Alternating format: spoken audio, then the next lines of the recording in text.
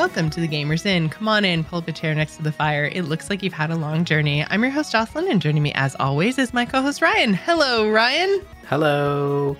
I'm happy to report that Horizon had its week in the sun, and once again, a highly reviewed game has come out shortly thereafter.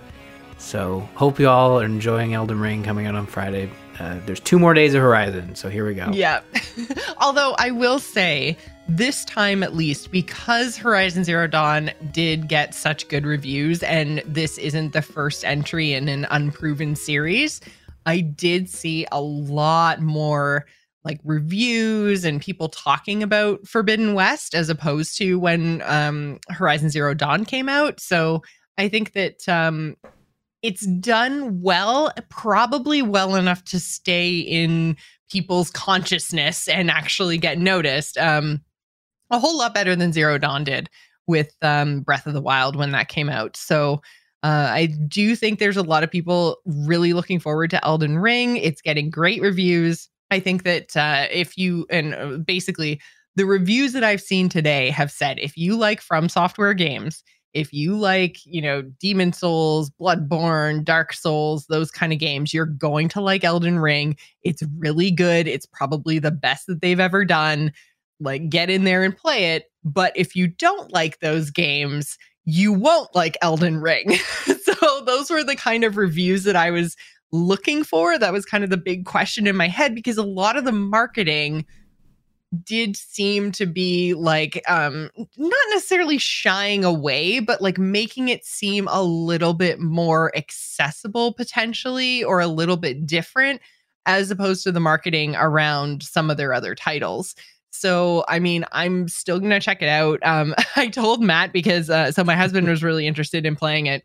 And I said, I'm like, okay, you can get it on whatever platform you want, but it can't be the PlayStation. And he's like, why? It comes out on PlayStation. I'm like, because I'm going to have that thing locked down for the next, probably 6 weeks to get through Forbidden West. So you should know the PlayStation is unavailable to you. So you can choose Xbox, you can choose PC, but you cannot choose PlayStation. That shit is mine. Yeah.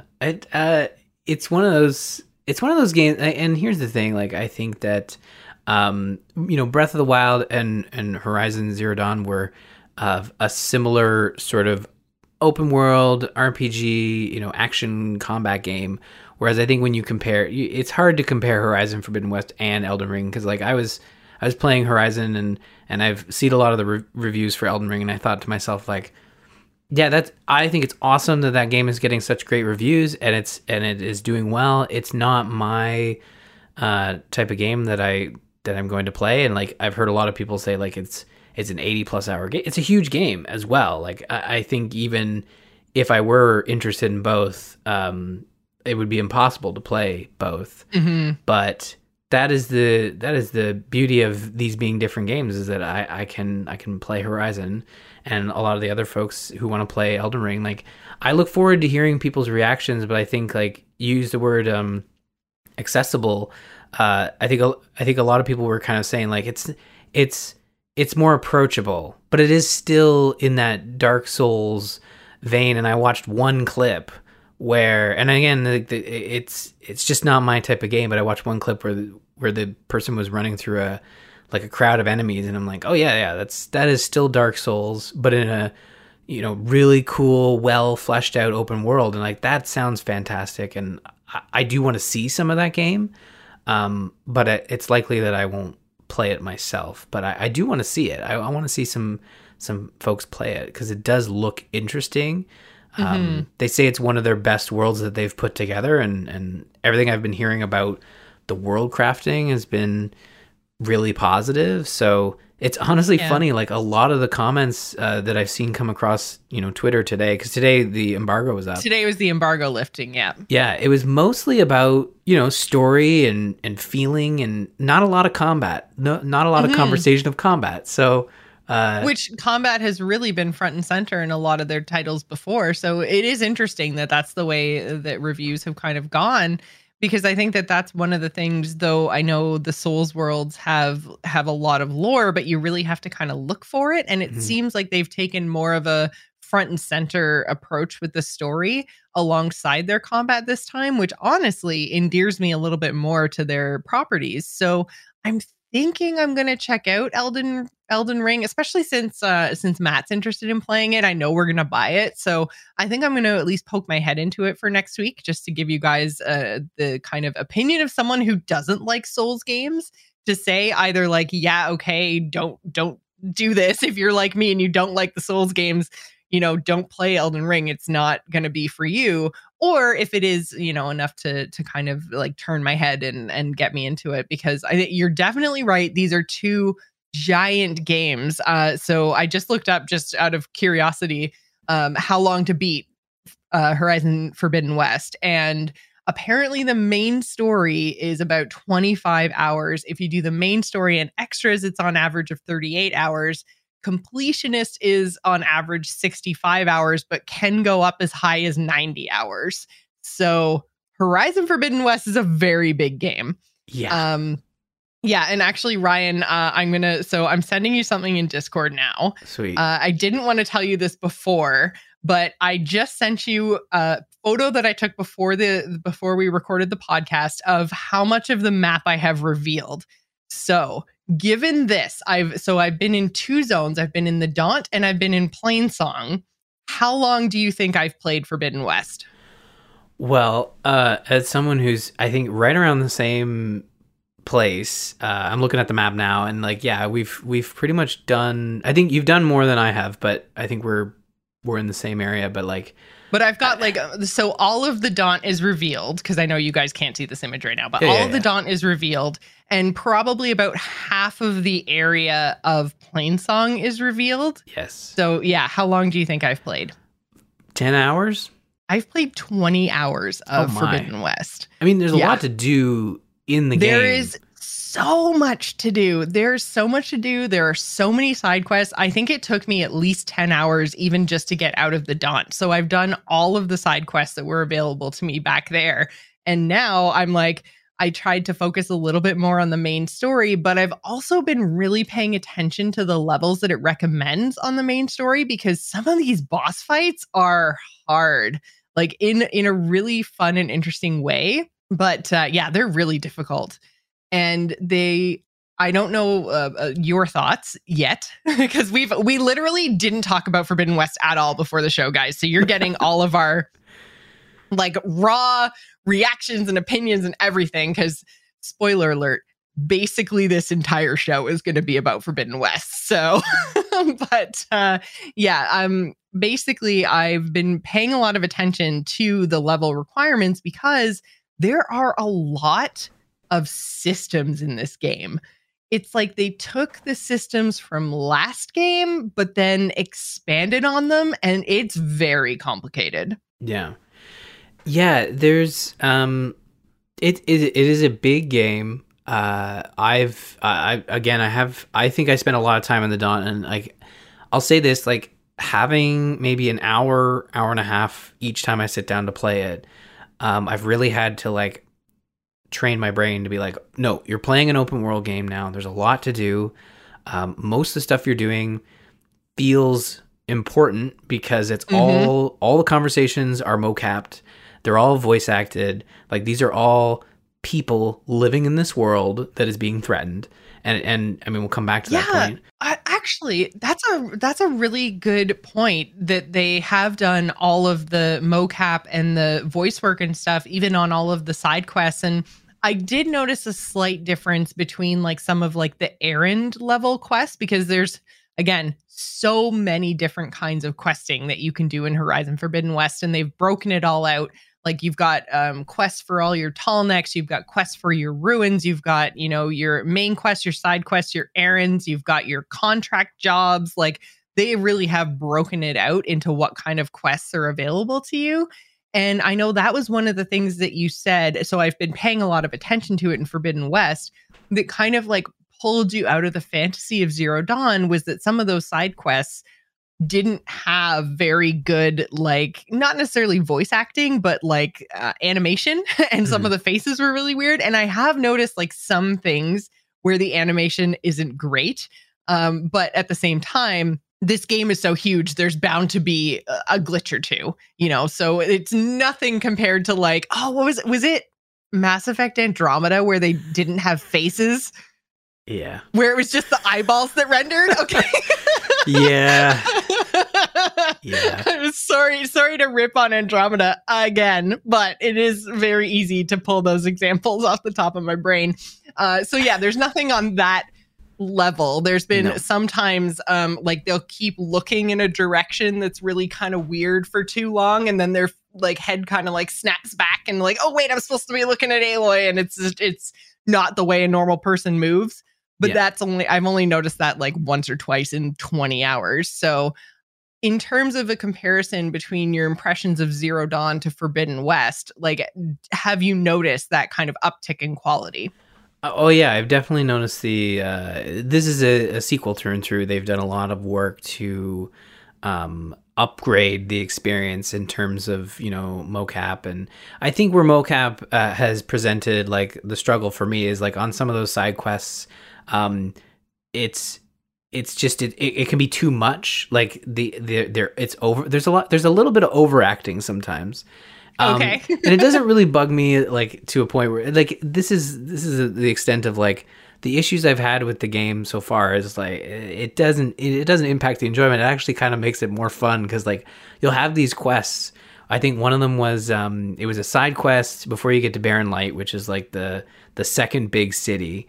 And it's not even that big. I'm sure there are bigger. It's not that big, yeah. Yeah, exactly. But it's like it's the first real kind of main city that you're introduced to, because there's kind of a smaller settlement that you come across, and then Barren Light is like the minding the gap and the watchers on the wall type of a vibe. Yeah, like on the line between between and this is the other thing too, like this is a direct sequel to the point where like I think there is a small gap in time between the first and second, which I do appreciate, because most games will be like, nah, you got to read the novel and watch the YouTube series and listen to the podcast that's exclusive to Apple Podcasts in order to understand what happened between these two games. No, they picked this up so quickly. It was like they basically have a couple throwaway lines that I had to go look up because it happened so early, about how basically Aloy's been in the wilds chasing down leads for a couple of months, and that's also how they describe how she's lost a lot of her equipment.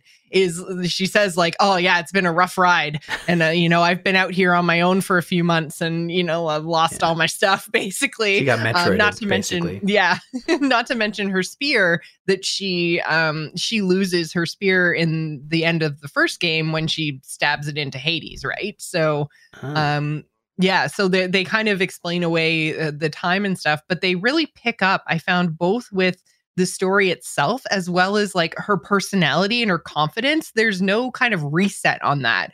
They pick Aloy and her character up right as if it's coming straight out of Horizon Zero Dawn. And I really appreciated that, because she's got this confidence now, and she like still is very Aloy, and that she hates being referred to as like the savior. She's like, no, just call me Aloy, like whatever, this is dumb. But she also will assert herself to people in leadership roles, because she's like, no, like I know who I am now, and I have a greater purpose than you will ever understand. Please get out of my way. I don't have any time for your tribalism bullshit. Mm-hmm. So like they kind of kept that attitude, which I think serves the story really well. But sorry, back to your point where you were talking about the Daunt. No. So in the Daunt, there's a quest where you just see one of these guards like dragging a dead body, and he's very animated about it. It happens all the time, and it was very overacted. But I found it, like, even though it was very morbid, and Aloy also agreed with me. She's just like, what are you doing? Like, have more empathy, have more care for your job. Yeah, because there was still somebody up above in the mountain screaming for help, and this guard is like, I'll just come back later and like drag that dead body too. Yeah, exactly. And again, I think like maybe it's not like it's just kind of worth pointing out, because like it's probably not an issue with the design or the writing. It's that universe, like, because these characters that are living this moment to moment are more used to this world than we are, right? Like they that was the cool thing about the first one and now this one, is that like they've given these personalities to this world that are just so unique to this game, and it shines pretty brightly. Like that specific scene I thought was like, this guard could give two shits. Yeah, about like the blight and all of these big problems that you're dealing with, and all he can think is, I have to drag another dead body. God damn it. Why is this my life? Exactly. And Aloy's like, I have the weight of the world on my shoulders. And he's like, I don't care. I have the weight of a dead body on my shoulders and it sucks. Yeah. And I mean, I know maybe people listening to this are probably like, but Jocelyn, like, you know, the world's ending. Like, why are you running around running errands? But like, the game makes it clear that you're on levels. What? That's why I need levels. True. Okay. No, sorry. Continue. You're no. right. That's a good point. That generally is my approach to these games for sure.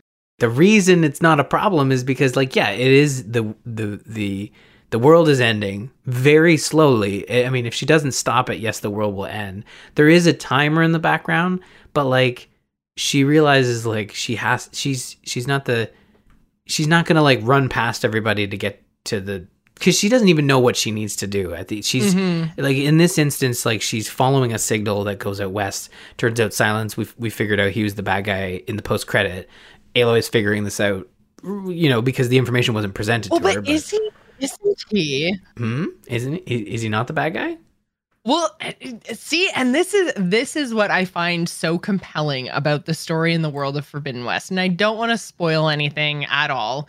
But I do think, so obviously if you're in the dot and everything else, then you've seen what's basically presented to you in essentially the tutorial. And that's where like you go back to Meridian and you have to climb up the tower and figure out where the signal is coming from and all that kind of stuff. And then Silence has left you a message. I'm assuming you've done that if you're in the Daunt. Yeah. He does. Okay. He leaves a message. He basically says like, "Oh, come and find me." You know, he's yeah, but kind of. But like, what he actually says? Yeah, no, that's perfect. Is basically like, he's kind of like explaining why he had to lie to Aloy, and she definitely takes the like, "You're the bad guy, and I hate you, and how could you do this?"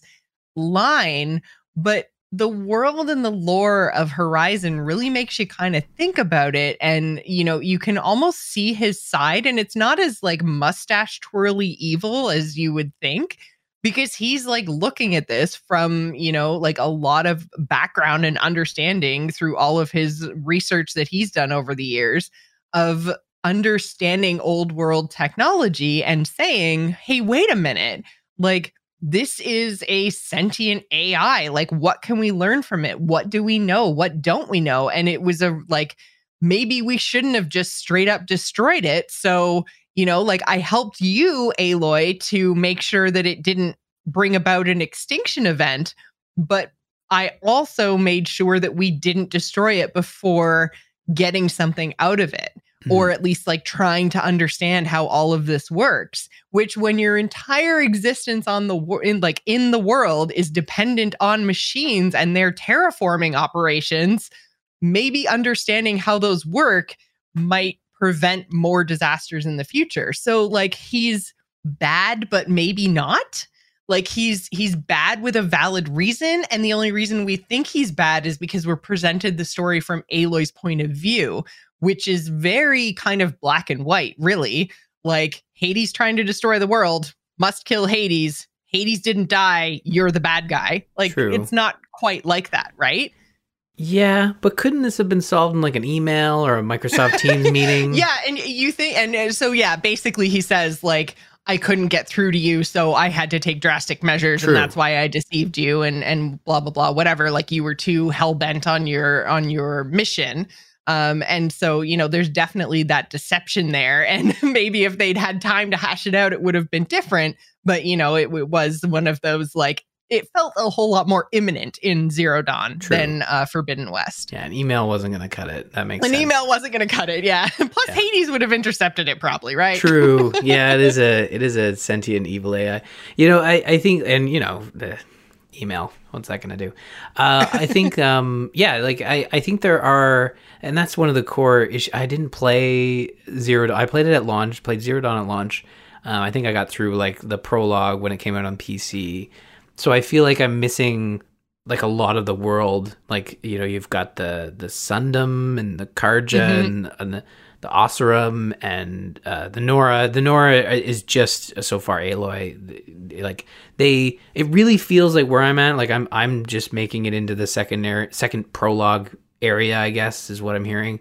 And it very much, it feels like the game is like, here are the folks you remember from the first game, but really what we're doing is we're introducing you to a whole new world. Like we're pushing you, you know, further west. You know, there's more to this world. And they do, like, they keep your allies, which I really like. You run into a lot of people that honestly I had forgotten were in the first game, but they do present them to you first in Meridian, and then some of them show up a little bit later on. And you do a lot of like quests out in the West that are like coming across your old allies sort of thing, which I really like that they're pulling that stuff kind of back together. And I also like that they're telling the story in the same way as, like, it's almost like everything revolves around the Karja and Meridian, in that it was very interesting in the first game that kind of like the Karja only came out east, you know, like towards you.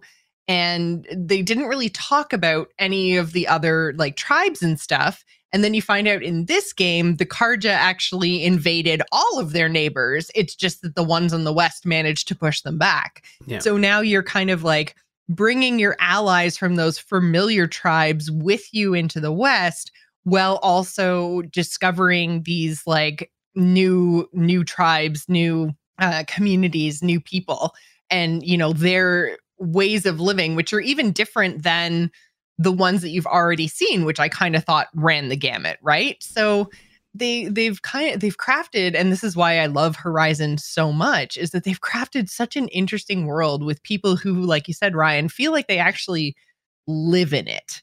You know, not just that they've been put there. Yeah, they've done a really good job with this world building, and I think that's where, you know, there are a lot of similarities between Zero Dawn and Forbidden West in terms of those building blocks, not just world building, but just gameplay in general. I think like if you played the first game and you come to this one, it's going to be very familiar in terms of like the running mechanics and you know, riding on mounts and combat, but like they build upon that. Like there are more combat abilities for each weapon. There are different types of weapons. There's more weapons. Yeah. So there's more weapons. There's more skill trees. There's more skills within those skill trees. It's really complicated. And this is where I start to almost give my first critique of the game, I would say, is that I really liked the combat in the first one, and I didn't necessarily think that it needed much changing. And there are some things that are kind of interesting, but because of all the different complexities and all of the different, because I think they've also added more damage types. So there used to be shock and frost and fire and corruption and tearing, and now to those, I guess they've changed corruption to acid, and then there's one other one I think that's like plasma. There's plasma, and then there's like purge water, or is that corruption? Oh yeah, purge water. Yeah, I forgot about the water one too. So yeah, like they've added more damage types, which means that there's more things to consider for both your weapon and your armor, as well as more strengths and weaknesses and complexities again with the machines that they're presenting to you, which, you know, is good because you don't want your encounters to necessarily play out exactly the same way over an 80-hour game. I get that. But it just, like, they throw a lot at you all of a sudden. And I think there's 6 or 7 skill trees. Now I can't remember off the top of my head. But well, there's melee, survival, and then ranged, stealth, machines, machine control. Maybe there is only 6. I feel like there's a similar amount to the previous game. I think they may have merged a few, but they're like presented in more like like tech trees, and that Mm-hmm. you're kind of unlocking abilities that are then, you're able, through unlocking that, you're able to unlock others, and there are like special, they call them Valor Surge moves. Valor, yeah, Valor's the other piece. So like as you unlock some of the smaller abilities, they feed into a larger ability unlock, which then as you perform combat things, whether that's getting hit or dishing out damage or dodging or whatever, like everything you do within combat builds up this Valor meter, and then it's like an ultimate that you can Yeah. perform. And you equip different Valor moves, or like you equip different ultimates depending on what you've unlocked in these skill trees. So again, like it seems like there's a lot of complexity in the damage types. There's a lot of complexity in your weapons and gear. There's a lot of complexity in these skill trees and then these Valor moves. And all of it together was a little bit much for me. Like I felt like it was unnecessary complexity. And like I say, I think it maybe had to do with making sure that it didn't start to feel repetitive or didn't start to feel exactly the same way as Zero Dawn. But I'm not quite sure if it needed all of that. I do find that I just like pick a few things and then basically stick to that in combat, which does mean that there's a lot more playstyles available to people, and you can just pick and choose and kind of make a build and have that be it. Mhm. But then kind of when you get into a situation with an enemy that doesn't fit your playstyle, you're kind of shit out of luck until you can go and do some more like leveling and questing and unlocking things. But I do think unlocking things comes at a pretty good pace. So there is that. Like it's weird. It's like a criticism that I understand why they made the choices that they made, and it's still working out fine. I'm just kind of it's a little bit of an eyebrow raise. Like, did you need to do this? Because it seems like a lot, especially at the beginning. It was very overwhelming, even coming from like a fairly recent playthrough of Zero Dawn. Yeah. And I mean, here's the thing. I think that, like for me, playing the game, I've had it since, Friday when it came out, and I've only been able to play like a couple hours each night here and there. There is this frustration of like the prologue taking 20 or so any hours. Like we always say like, oh, well, this Well, isn't I don't think this is prologue. Like No. I'm well, okay. Actually, this is another interesting discussion point that's almost a critique, but basically, so there's what looks like maybe 5 or 6 areas on the map. The map is huge. And obviously, it's all behind Fog of War. I have been avoiding all kinds of spoilers, so I don't know like how much of the area is actually like traversable versus like mountains or water or whatever. So there's a chance it's not as big as it looks, if that makes sense. But I think I've actually revealed maybe 30% of the map. And then, or I guess and part of that reveal is I found a tall neck and climbed it. So like all of Plainsong is revealed to me because I found the tall neck, not because I've been there. So yeah, I think, and then overall, like area I've actually walked through is probably like 20%, maybe less. So it's a very, very, very big map. Like I say, I did play for about 20 hours, as so says my in-game stats. And I only just got to the point where I'm crossing from Plainsong, like from No Man's Land over into the Forbidden West, 20 hours into the game. And I've only just been given the bigger, grander point of the story. So I would kind of compare where I am now to getting to Meridian in the first game. Okay. And I think that that's fine, because that was one of the things that I really liked, is that it seemed like this like smaller experience where you had one goal, but then all of a sudden it opened up and then it opened up again. That's kind of the vibe I'm getting, and I think they've done it fairly well in Forbidden West as well as Zero Dawn. It was one of the things I loved the most and that sucked me into the game in the first place. But I'm curious, like, since I'm pretty sure I'm further on than you in the main storyline, because I think I'm about level 20, and I think the main story quest that I just completed recommended being, I think level 18. So I think I'm further than you in the main quest. So I'm curious if you feel like, I mean, you keep calling it the prologue, so I'm going to assume, because to me, the prologue or the tutorial or whatever was just the part before you get to Meridian in Forbidden West. Like it was the little part where you were showing, oh crap, what's his name? Varl? Varl, yep. How to use his focus. Yeah. Which, by the way, you're giving out like candy in this game. Oh, there's a throwaway line like, oh, I found a bunch of them and now I have backups. So yeah, she gives them to like all of her allies and she's just like, all right, here's what's happening, and everybody gets a focus. Yeah, because she gives no shits. It's like she doesn't care in the sense like she's not like they just witness a bunch of robots try to kill everybody. I think like she doesn't have to explain anymore. It's like no, there's more going on. Here's an iPhone. You're good. Welcome to the future. Yeah, exactly. Yeah. But yeah, so yeah, I think that when she's showing Varl how to use his focus and they make their way back to Meridian or whatever, that's like the prologue.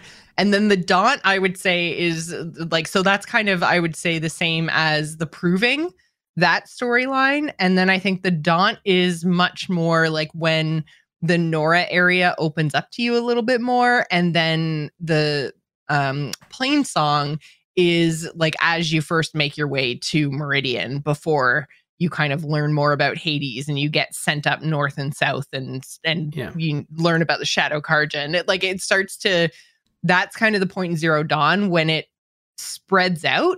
And I think I've just gotten the spread out quest after 20 levels and 20 hours in Forbidden West. So do you feel like you're missing that like raison d'etre within the game, like the larger story that's pushing you along, or do you feel like it's more along the lines of Zero Dawn and you're cool with that? Because I feel like it took me longer to get to the point this time. Yes. I think like I'm not using the word prologue as like a critique. It's more just like, it's called Forbidden West. We haven't made it to the Forbidden West yet. At best, we're in Act 1, right? And I thought I was getting to the Forbidden West when I passed the Mind the Gap town, and then you get there and like, this is no man's land, like the Forbidden West is much further, and you're like, oh, okay. Yeah. So I still have so I just made it to the gap in the mountains that will send me into the West. Right. And this is the important part, if folks aren't playing the game right now, to take away, is that like, even though you haven't made it to the Forbidden West yet, it doesn't feel like these areas are throwaway. It doesn't feel like they're filled with bloat. Like, there is stuff that you can ignore. There is stuff that you can walk past and be like, I don't need to do this. It's an extra activity. But like, there is a lot going on, and the story starts, right? Like, if you're in an area, the story is there, and and your actions are impacting the bigger world. And yeah, I think like, the main task of what you're trying to do is basically solve this blight. It's solve the blight. Yeah, this red corruption. It almost looks like all the plant life is rusting, but it's also poisonous if you stick around in it too long. That is your main quest, you're trying to reboot Gaia. I guess Gaia was killed as well, so Gaia's gone, which was the terraforming AI. Yeah, that was the overall system in the first game. Yeah, and Hades, which was like the bad guy in the first game, the sentient AI, was supposed to be one of Gaia's subsystems. So in the first game, Gaia destroys herself in order to destroy Hades and basically make it so he didn't have anywhere to go. And that's why he was able to be killed at the tower. She basically killed herself and shut him off from like any larger connection. Yeah.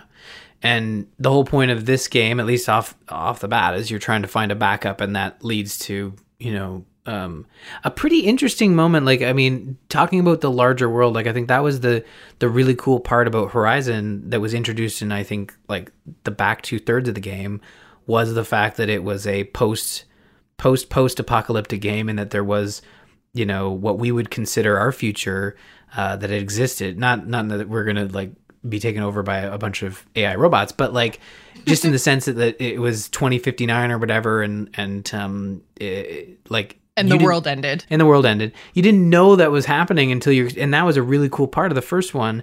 And they kind of find some interesting ways in that what is actually the prologue, to kind of explore like other options. And I guess they may have made reference to it in the first game, because Ayla did, yeah, talks about it as if she has come across it before, but I Yeah, they were like a competing company. Right. The company you're talking about, it was basically a competing company to the one to Pharaoh, who was the one that made all the robots, and their solution to the apocalypse was basically like flee Earth. Yeah. So yeah, they do talk about that a little bit when in the first game you're looking for Apollo. I think it was Apollo, which was like the store of all human knowledge, and there was a copy that was supposed to be sent off in the spacecraft. And yeah, so they do talk about it a little bit in the first game.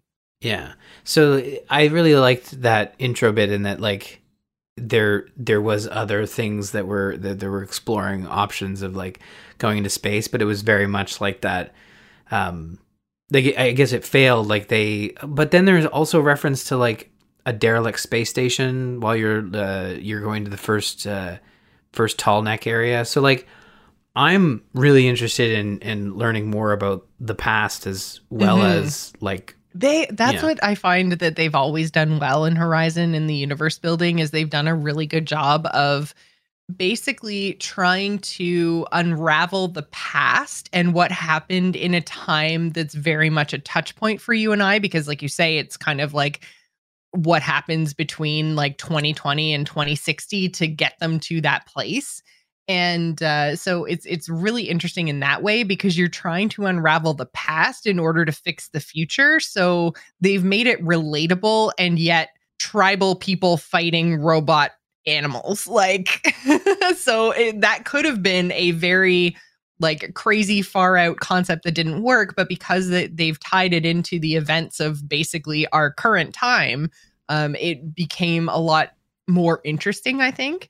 And they've definitely continued that in Forbidden West. And I am not going to spoil anything at all. And I'm going to try not even to hint at stuff that I think might be spoilers. But the story continues that trend in exploring what happened in the past, which is our future. Like you and I, like our future, like they look more into things that happened from kind of like 2050 to 2065. That is interesting. I it was one of my favorite parts of the story of the first one, and I know that in Silence's R2D2 message that he leaves in the tower, he basically says, "Oh, I've discovered a bunch of stuff, but you're gonna have to come find me." And then title card, and yes, it's. I'm really enjoying the game. I think like the biggest deterrent for me is just that I know it's a huge game, and I'm like, I want to experience it. So I'm trying not to let my excitement and my brain get ahead of me, and that knowing like, look, if I just play for a couple hours, I'm probably not going to experience like that next big story beat, but I am going to have fun, stealth taking out these robots. Yeah, I have definitely been taking my time, so you could absolutely finish the game a lot faster than I am, for sure. I really have been enjoying it. I always enjoy being in the world of Horizon, so I'm taking my time, and I know I'm not going to get another one of these games if they even do yet another one. Like I know I'm not going to get another one for like 5 years, so I'm really taking my time and enjoying my first playthrough. So I know it's possible to play it a lot faster than I am, and I just am not. But I'm totally fine with that too, because I'm really, really enjoying it. I mean, no surprise, I think I recommend this title if you played the first one. If you didn't play the first one, why at this point have you not played the first one? But the sequel is enough to make me like ultra super mega recommend the first one. I think together they make a really good, compelling story and universe, and they're worth playing. It looks amazing. Like, it's so pretty. It's so pretty that I was sitting when I very first started playing the prologue on the very first night, I was just standing in that like overgrown building that you kind of start your actual tutorial in. And I'm just standing there watching like all of this like kind of like dust particles in the air and like this like grass blowing in the wind. And like I was just standing there, and Matt came downstairs. He's like, "What are you doing?" I'm like, "Just look at the grass. Just look at the grass." And he's like, What is wrong with you? Hey, man. It's amazing. Okay? PlayStation 5s are expensive. You gotta get your money's worth. Look at the grass. You gotta look at the grass. Yeah, we didn't even mention we're both playing on PlayStation 5. We are, yeah.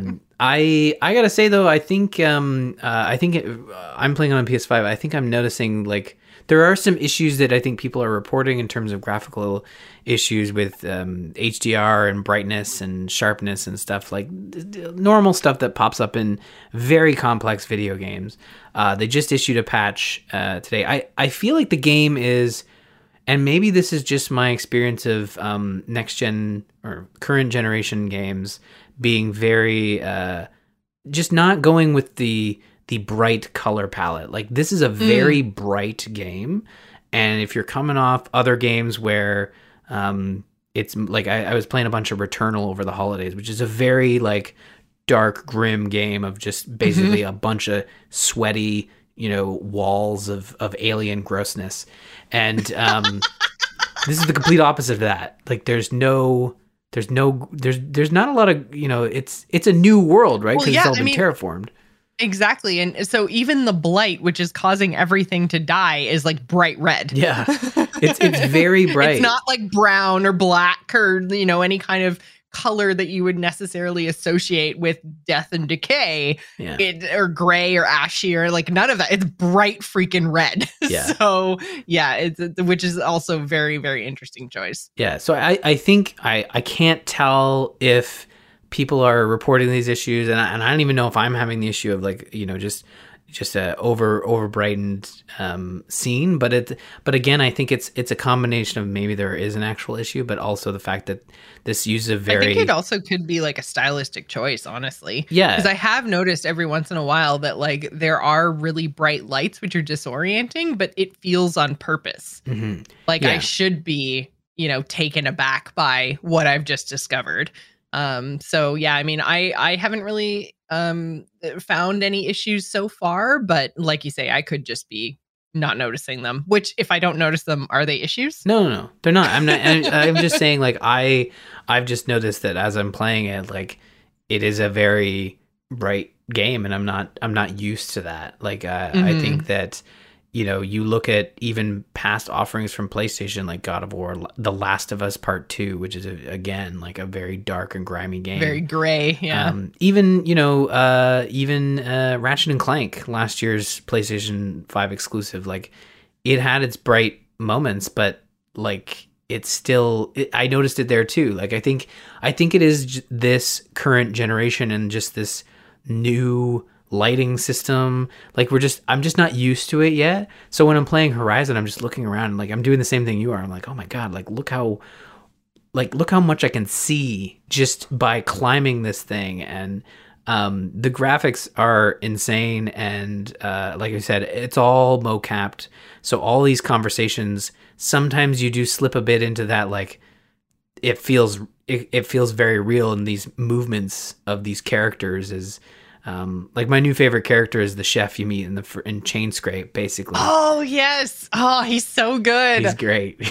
There's so many of these characters you come across, and I think another thing we can talk about is the. I actually, just before we move away from chef, I actually saw a thread that was just dedicated to him, because he's basically like the side quest that kind of introduces you to another complexity with combat, which is you have food and food buffs this time around. So you can purchase different meals from different chefs in all of the different settlements, and they will give you different bonuses when you're in combat, and you eat them like you would, drink a health potion or something like that. Like they're on your hot bar wheel thing. And then it'll give you a buff for a certain amount of time. And I saw a thread on Twitter that was dedicated to this chef because of the level of detail they put into crafting his story. So basically, like everything in and around him, first of all, like, so he's a chef that really cares about his food. And that's like his big problem, is that the guy, like, he has been taking advantage of him and not letting him get new equipment and everything else. And like, he has a very specific like pan, and then they show the pan next to the food, and the food's got like grill marks that matches the like ridges in the pan. And they've kept all of the like images of the food in the game accurate to the ingredients that they actually would have like in southern Utah. Like they've kept like all of your meat types are very identifiable, all of your plants are very identifiable. Like it's very accurate to what like southern Utah would have in a post-apocalyptic world, and just the attention to detail is crazy, according to a chef that has played Forbidden West and then therefore made an entire, like, he was like breaking it down in a way that was like, I'm going to figure out what is in these dishes and make it, because they've paid attention to that much detail that I can do that in this game. I was like, that's kind of crazy. Because like he's, like you say, he's not a throwaway character. He has a role, which is to introduce you to the food system, but he's one side quest and then he's a vendor and that's it. And they've crafted his whole entire area to be ridiculously accurate to the real world. Yes, there's a lot of detail that is put into this game. And I think in previous generations of consoles and video games, a lot of people would say like, oh, well, you know, they didn't put, you know, a lot of detail into this. And I think now we're seeing with this current generation of technology is like, they wanted to put all that detail in. I mean, you saw that, like, I think the previous generation, there was a lot of talk of like how good the food looks in XYZ game. And it just goes to show that like developers really want to put that detail in. And I think we finally have the hardware that is going to support that. And it feels like they very much had a team dedicated just to making the visuals of the food to put on the tables in front of the chefs to make sure they're all accurate but all different. Yeah, which is just crazy. Sounds like a great way to have lunch provided every day. Okay, now we need the artist. Now we need to test. Yeah, what does this look like if we order it like fire flame roasted and you know whatever. Very much that. So yeah. I mean, do you have any like final thoughts about Forbidden West before we quickly touch on the news and wrap the show? Well, we are likely to come back to this next week and possibly a couple more weeks, because this is a big game. We're both playing it, so it's likely to take over the. It'll pop up again, and I am sure that we will do a full story spoiler thoughts, probably like a month from now. Let's be honest. Yeah, quite a ways from now. But it'll happen. But yeah, not too far away. But you know, at least in a couple months. But yeah, no, the only other thing I was going to bring up, and I don't know if you touched on it a lot, was the mini game that's part of this. That what they didn't have. One of these. I didn't even mention this. Oh my god! And see, that's the thing. There's so much in this game that I have hardly like dove into this system at all.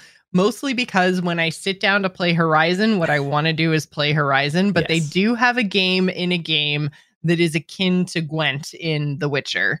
Yeah, it's like Machine Strike, I think it's called. Machine Strike. And it's kind of reminiscent of like a tactics game.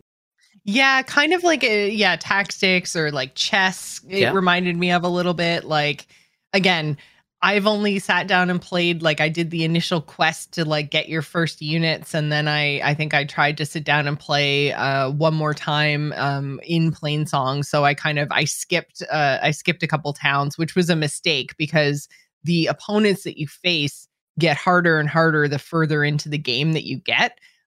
So the board can change and the units that they have access to can change. So it's basically like I skipped a whole bunch of levels in the game and just got absolutely destroyed. So I don't recommend doing that. If you want to actually learn Machine Strike as a game, definitely like take it one town, one opponent at a time. Because you'll also unlock more pieces. And that's part of it too, is you unlock pieces through questing, through not only Machine Strikes, but you can also find like pieces around the world and stuff, like by doing side quests and errands and things. So, or opening caches. Sometimes there's pieces in caches and stuff. So there's lots of different sources for pieces. And then you have to basically create a set that you're going to use. And because I think you get, is it 5 pieces or 7 pieces? I can't remember. And then, you have to place them on the board and then, first to 7 points wins or first to destroy all of your opponent's pieces.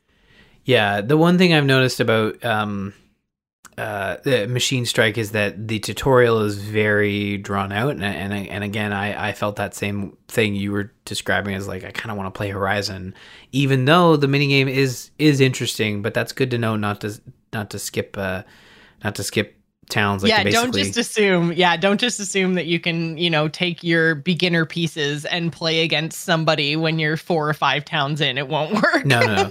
But no, it's a fairly simple. It's not. I don't think it's simple, but it's like the premise is one of like you have to, like you said, you have to get 7 victory points, but they really like onboard you. They take their time, kind of like explaining the rules to a point where it can kind of kill the momentum a little bit in terms of like waiting 5 years to play this game, and now I'm sitting at a table.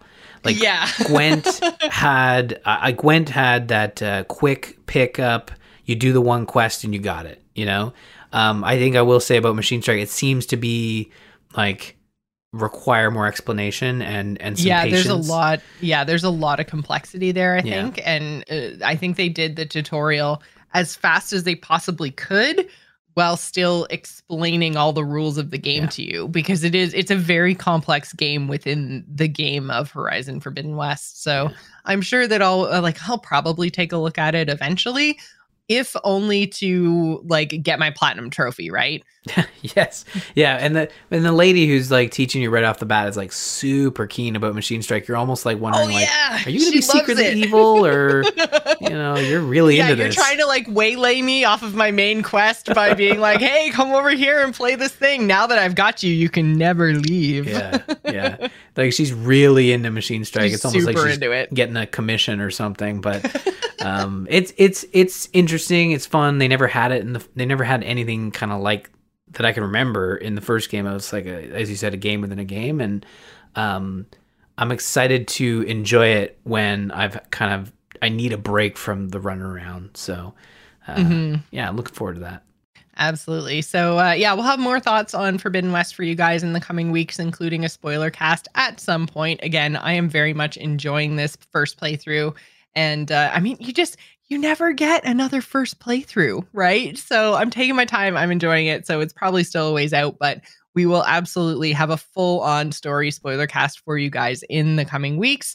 We wanted to say a very special thank you to our February patron, Steven. Thank you so much for supporting the show. If you would like to support The Gamers Inn, head on over to patreon.com/thegamersin. Take a look at what we've got over there. And if you would like your name here, then do support the show, and you could be our April patron. Teaser. So that brings us to the news this week. We got a couple of quick stories for you guys here. So first and foremost, I didn't realize Uncharted had actually hit theaters, because we're still in like lockdown mode and this is like theaters only. So I did not realize this had released, but Uncharted has hit like the theaters. It's out now. You can go see it. And Sony has basically said it's the newest hit movie franchise, and like was really bigging up this movie. And I'm like, it's your movie. Like, who's going to believe this? Like, this Deadline. Is like, well, it's so funny. It's like me saying The Gamers Inn is the greatest podcast in the world. Yeah. Like, you wouldn't be wrong. It's good, but like, it's so funny because it's like, Sony, it's your own thing. Like, maybe don't declare it as the next big movie franchise hit. Like, it just seemed so weird. Like, that's the kind of thing you would expect to see, like, out of a reviewer or something. And then you're like, wait, that was the chief of Sony? What? Like, pat yourself on the back a little harder there, bud. Yeah, I mean, the movie, neither I haven't seen it. It sounds like you haven't seen it. I have not. No, I didn't. Like I said, I didn't see it was out. I do intend to see it, but I haven't been to a movie in 9 months. Yeah. Like since our last like bottomed out wave. Yeah, that's true. I think like the reason I put this story in here is basically like it has exceeded public expectations in terms of the amount of money it brought in. It brought in 106 million globally over the weekend opening. It's no Spider-Man, but it is a big deal for Sony. And this is the first PlayStation Productions film that they've put together. And I think the big takeaway here is like when you have a CEO saying, new hit movie franchise, it leads to a sequel. Yeah. My understanding is that there are, 2 post credits that set up sequels. Which is kind of interesting because didn't they smoosh together bits from all the movies or Yeah. from all the games into this one movie? Or at least that was the rumor. Again, haven't seen it, so can't officially comment. Also, haven't played every single Uncharted game, so I couldn't really, speak to that necessarily. But from people who have played the game and seen the movie, I have heard that it is kind of this it works, but still this Frankenstein of the games smooshed into one movie. So it's interesting that they have sequels in mind when they've already used their material. It's set pieces that they kind of smoosh together, right? So you've got the plane from 3. You've got, again, I've only seen the trailers, but you get the sense that there's the ship from 4. Like there's some pirate stuff from 4 that shows up. There's the cargo plane from 3. But there are characters that are missing. There are characters that chronologically haven't been introduced yet.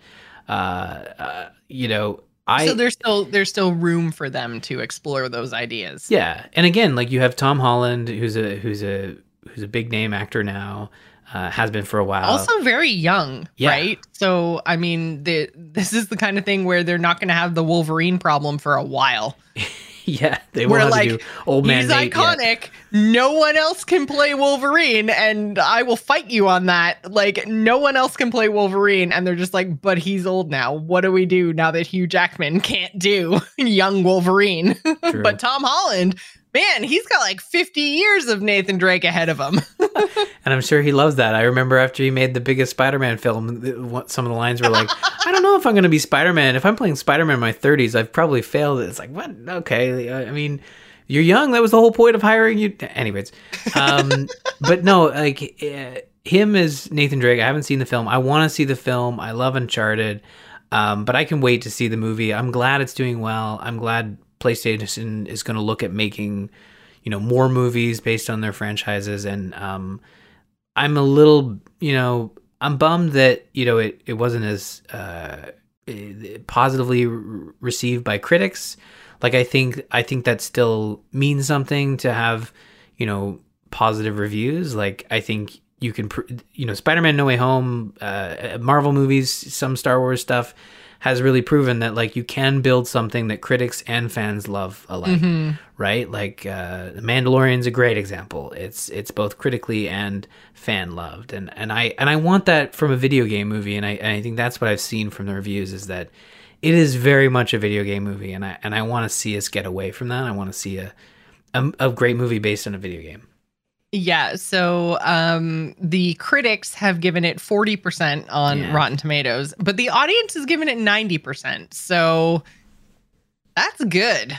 Yeah. So basically, it's that critics say it was promisingly cast but misleadingly titled. Uncharted mines its best-selling source material to produce a disappointing echo of superior adventure films. And the audience is like, there's tons of action and terrific cast. This is a solid adaptation. Go game movies. Yeah. We can Mark Wahlberg, right? Mark Wahlberg's still cool, right? Yeah, I think so. Good. As much as people complained about him, being Sully, I think he's a fine Sully, and Tom Holland is a fine Nathan Drake. I'm sure it works, and I can't wait to see it. I can wait to see it when it comes out on digital. I'm not going to go to the theaters to see it, but yeah, I'm excited. Absolutely. So also there's a report that Call of Duty is going to skip 2023. Yeah. Hell is frozen over.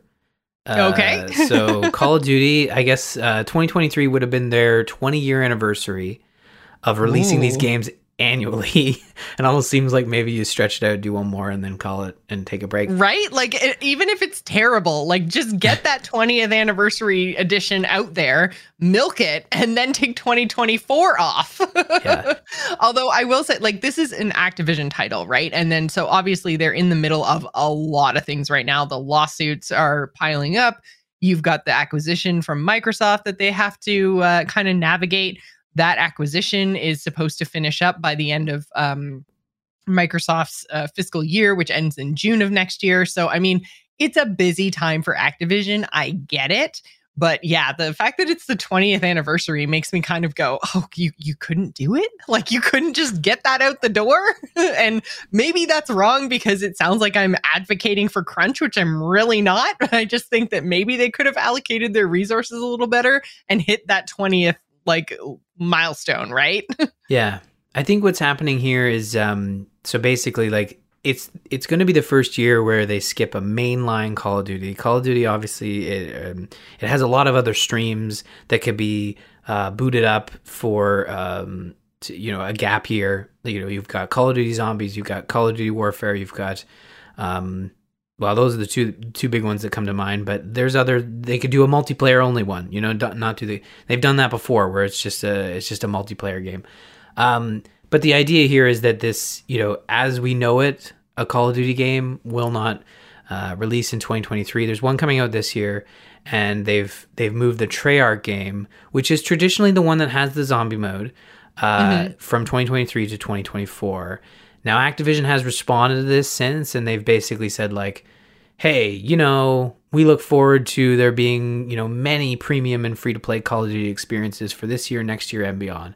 So essentially saying, there's going to be a Call of Duty in 2023, but they're not necessarily, like, denying the story that Treyarch's complete Call of Duty game has been delayed. Has been moved, yeah. But I could see, Warzone getting a big update, possibly a standalone zombies game, which has been sort of asked for and teased quite a bit. I think they got pretty close with, they did it with Call of Duty Black Ops 4. I think they ended up piecemealing that game post-launch that you could buy just the zombies, at least on PC. So this is, in my mind, like, it's not as big a news as when, say, Ubisoft said, we are literally not going to release an Assassin's Creed this year.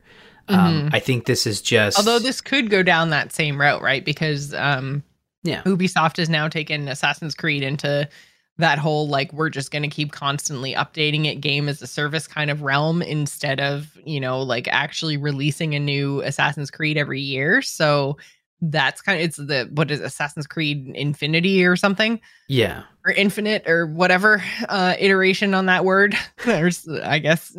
infinite ways you can say infinity. But anyways, they're kind of going down that route, and I wonder if Call of Duty and Activision are kind of looking at them through, like, giving them the side eye, like, oh, maybe we should do that. And the acquisition is almost an excuse to, like, if we were ever going to make a transition, why not do it in the acquisition year? So we'll have to see how this all plays out, but it is, as of right now, like you said, Ryan, just a report. It is a Jason Schreier report, which his are rarely wrong. He doesn't usually, like, report things without having very, very good sources. So although it is just a report to, take with a grain of salt, it does come from someone who I consider a reputable games journalist. So I think this is very likely mostly true, if not all true. So well, no more Call of Duty, or no Treyarch Call of Duty potentially in 2023. So we'll keep our eye on that. And then finally, we have a little bit of a goofy story for you. But Dead by Daylight has trademarked with something that sounds a whole lot like a dating sim. Which at first I read this and I went, okay, yeah, definitely like a joke, an April Fool's thing. But it's a pretty serious looking, like, copyright, whatchamacallit? Filing? Trademark? Filing. Yes, there you go. Filing. That's what I was looking for. There's a whole document and everything. Oh, yeah, everything. And it's, like, literally saying that they're trademarking this, the title, which is called... It's Hooked on You, a Dead by Daylight dating sim. So in the game, when killers knock you down, they have to put you on a hook 3 times in order to sacrifice you to the entity. So that's what the name is playing on, Hooked on You. This has to be like, this has to be either them, like, protecting that IP or, like, their IP so somebody else doesn't do it, or it's just like an April Fool's joke. Because, like, honestly, like, my first gut reaction was like, this has to be a joke. But Dead by Daylight has one of the thirstiest fan bases I've ever been a part of. Like, I legit can't believe how much, like, every single post that Dead by Daylight puts out on social media inevitably devolves into some sort of sex thing. Like, it's ridiculous. Like, everyone's talking about, like, which survivors would date other survivors, like who they as a person want to date, and if they would date a survivor or date a killer, and like all kinds of, like, that just goes down all kinds of kinky roads. And like, it just, I have never seen a fan base like this. Now, I'm not a big anime person, but it gives me like big anime vibes where like everyone who plays Dead by Daylight, not everyone, but a lot of people who play Dead by Daylight have like either their own fanfic or their own like ideas about dating stuff. And like, I mean, even I do. I'm like, oh yeah, Kate and David, they're totally a thing. So like, I don't know what it is about Dead by Daylight, but it brings out the kinky in its players. So I'm not sure if like Dead by Daylight got wind of like a fan project or something using their characters and they want to kind of like put the kibosh on that, or if they just want to tease people with a dating sim, or maybe they're just giving the fans what they want and this is actually a thing that they're working on. Like, I really don't know. I imagine it would only be their like original characters, because there's no way that like the Halloween franchise would get on board with like Michael Myers dating like the Hag. Right. Or Freddy, or, you know, Ghostface, or like I feel like the Freddy franchise you could probably get that on board, but like there's a lot of properties where they would struggle. But I mean, if KFC can make a dating sim, I feel like why not Dead by Daylight, right? Like, oh, I don't know, man. The thing is, if they did it, I think it would be wildly successful. Well, why not? Just kind of a crazy statement, but yeah. I saw this and I thought, you know, April Fools but you're right. Like, I actually didn't click through on. I read the article, but I didn't click through on the tweet, which is literally like a legit filing. Now this could be something that does get released or at least announced on around April 1st, but I think like if you. I'm not as familiar with the Dead by Daylight audiences, but if the audience is asking for this and they're looking to branch out and build more, you can just look at the comments. Yeah, I don't know if like, I want on to the now, tweet. but like, well, I mean, none of it's too dirty, but I mean, it's full of like. One of them has a blurred image, content warning, Unity. But yeah, and then there's okay. Yeah, like there are so many people being like, I would date insert character here in a heartbeat, which is also a Dead by Daylight like tongue-in-cheek joke, because the killers all have heartbeats to indicate where they are on the map. But anyways, like, so yeah, it's like I would date this character in a heartbeat, or it's like I would ship like these two characters together. So it's like people don't even know if they're going to be like creating their own character to date these killers and survivors, or if they're just going to be like killer survivor mashups where you can date whoever, whatever. Like, nobody knows how this would work, and the fan base doesn't care. They're in it either way. Like, they just want to be able to like play out their wildest fantasies in a dating sim with Dead by Daylight characters. Like, they're in it. So I think if Behavior did this, they'd actually make a shit ton of money. Yeah. I mean, it sounds like the audience is there, and I mean, like I said, if you're trying to build out.